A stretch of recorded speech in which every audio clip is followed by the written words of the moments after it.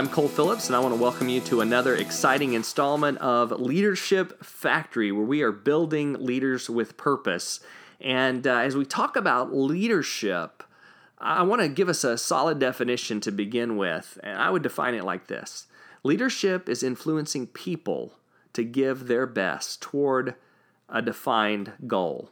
That's it. That's simply leadership, influencing people to give their best toward a defined goal. And as a leader, you get to envision that goal, you get to picture that goal and set it out in front of people and lead and motivate them to move forward together. And a lot of times we struggle with this as leaders. Sometimes the struggle is, am I really a leader? Do I have what it takes to influence others? And I want to talk about that today, how we can answer God's call to lead, because really, leadership is God's idea. God is not only the ultimate leader himself, but he has also called us to lead. And when you go all the way back to the beginning of the Bible, you'll see in Genesis 1:26 that we were born to lead. We were created to lead. It says, "Then God said, 'Let us make human beings in our image to be like us. They will reign over the fish in the sea, the birds in the sky, the livestock, all the wild animals on the earth, and the small animals that scurry along the ground.'" And so this says we were created in the image of God. And what that means is that we were created to lead. We see that he says, "Let them reign." They will reign over all of the earth. And God gave us this authority. And ultimately that means that we need to be comfortable filling these two areas. The first one is we need to be comfortable and accept our position under the authority of God. In fact, in order to be a great leader, you've got to first understand how to be a great follower. Those two things go together. There are no great leaders who don't understand that they are under authority. But then the second position is to take your place of authority. And what authority really means is to take care of all that God has created. And we want to be able to lead like God leads in a caring way. And when God calls us to do something, he equips us to do it. So you can know that God won't call you to do something that he hasn't equipped you to do. And you can lead because God has created you. He's commanded you to be a leader. And that leadership is going to be unique to you based on your own gifts and personality. But you can lead some people in some area. And so I want us to kind of focus in on a leader in the Bible, one of the great leaders in the Bible, Moses. When he met God at the burning bush in Exodus chapter 3 and 4, he felt so unqualified and inadequate and unprepared to do what God had called him to do. And most of us have these same excuses in our lives. We have these same thoughts going around in our head.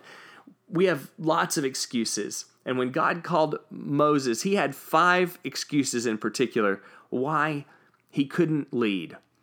And I want us to look at how God responds to each of these excuses, because these are the same excuses we make. The first one is this: who am I? In Exodus chapter 3, verse 11, it says, "But Moses protested to God, 'Who am I to appear before Pharaoh? Who am I to lead the people of Israel out of Egypt?' And God answered, 'I will be with you, and this is your sign that I'm the one who sent you. When you have brought the people out of Egypt, you will worship God at this very mountain.'" You know, Moses was struggling with who he was. He says, "Who am I?" This is about his identity. He really didn't know who he was or fully understand and embrace what God had placed within him, what he was capable of doing. He couldn't see it.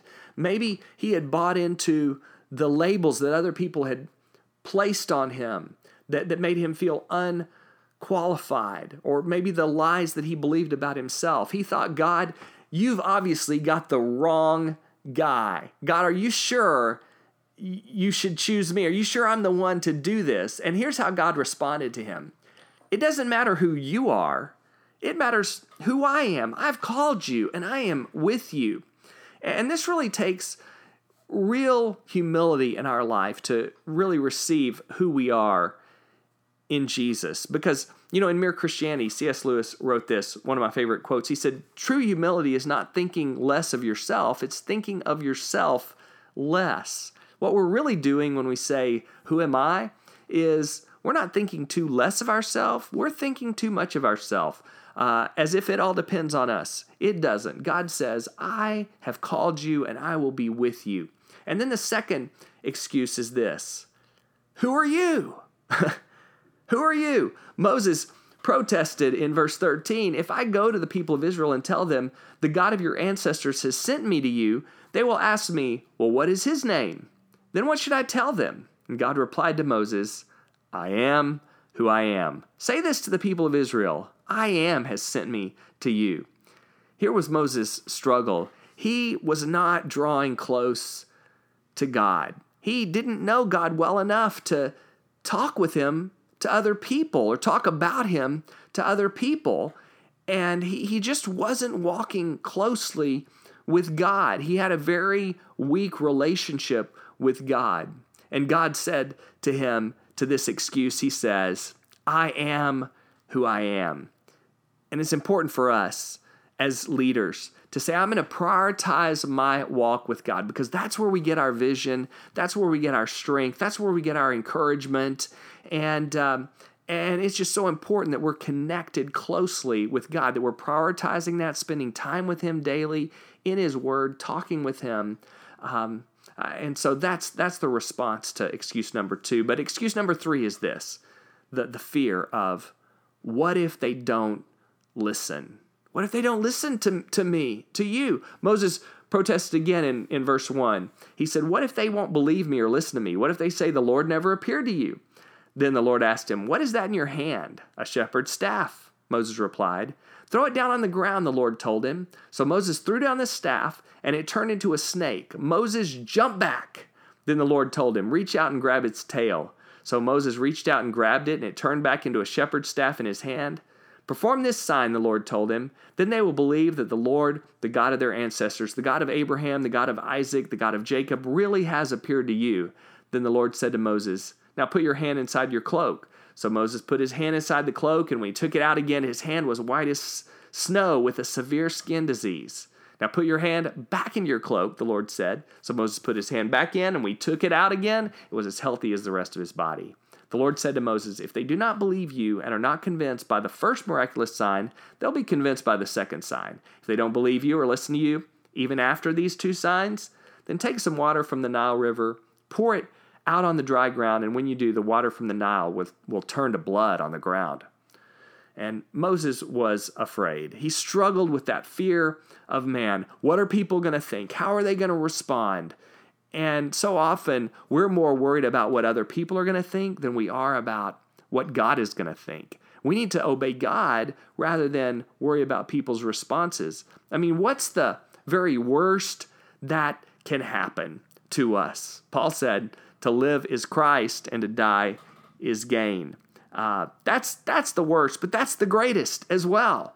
We like to think people's response to our leadership depends on our own abilities, but think about how in the Old Testament, God spoke through Balaam's donkey. And if he can use a donkey, he can use me, and he can use you. So we do what we can do, but we trust God for the results. And we take what we have in our hands, we give it to him. And even if it's little, it can be much when it is in God's hands. Here's how God responds to this. What if they don't listen? What if they don't respond? God says, "I'm all that you need. And when I'm finished, you can trust me. They're going to listen. They're going to listen when I'm done." And then excuse number 4 is this. He says, "But I don't have the right skills." You got to have good skills, right? But he says, "I don't have the right skills." And Exodus 4 verse 10 says, "But Moses pleaded with the Lord, 'Oh Lord, I'm not very good with words. I never have been, and I'm not now. Even though you've spoken to me, I get tongue-tied and my words get tangled." Then the Lord asked Moses, "Who makes a person's mouth? Who decides whether people speak or don't speak, hear or don't hear, see or don't see?" Is it not I, the Lord? Now go, I will be with you as you speak, and I will instruct you in what to say. Moses, he felt less than. He felt unprepared. And it is important that we develop our skills and our abilities and that we're great at what we do, but never make the mistake of depending on your own abilities. It's actually in our weakness that Jesus is seen most clearly. And when somebody has great skills, we might get impressed with them, but many times we think, I could never do that. You see, we can impress from a distance, but we can only influence up close and personal. And when you get up close, you begin to see the cracks, you begin to see the flaws, the weaknesses.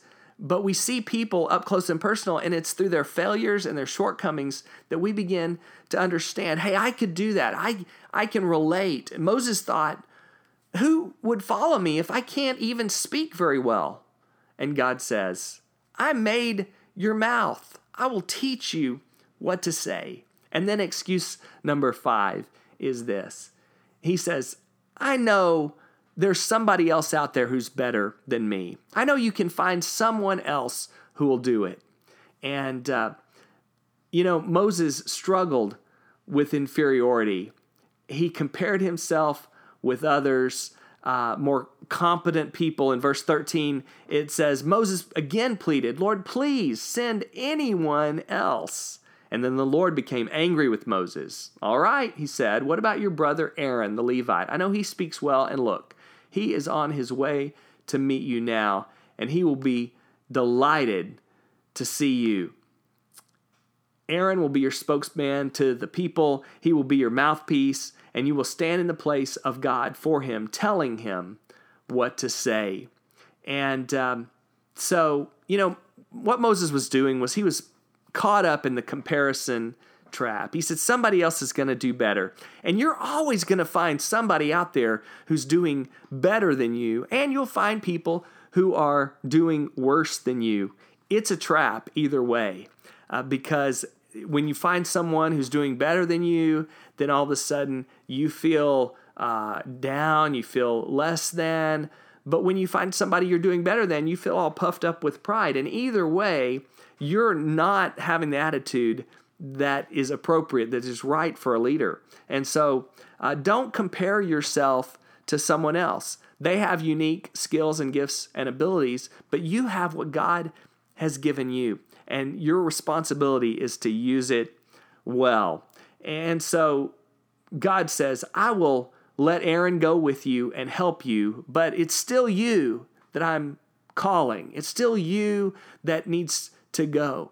And so my challenge to you today as we wrap this up is simply this. We all have plenty of excuses, but excuses need to be thrown out the window. Ditch your excuses and develop into the leader that God has called you to be.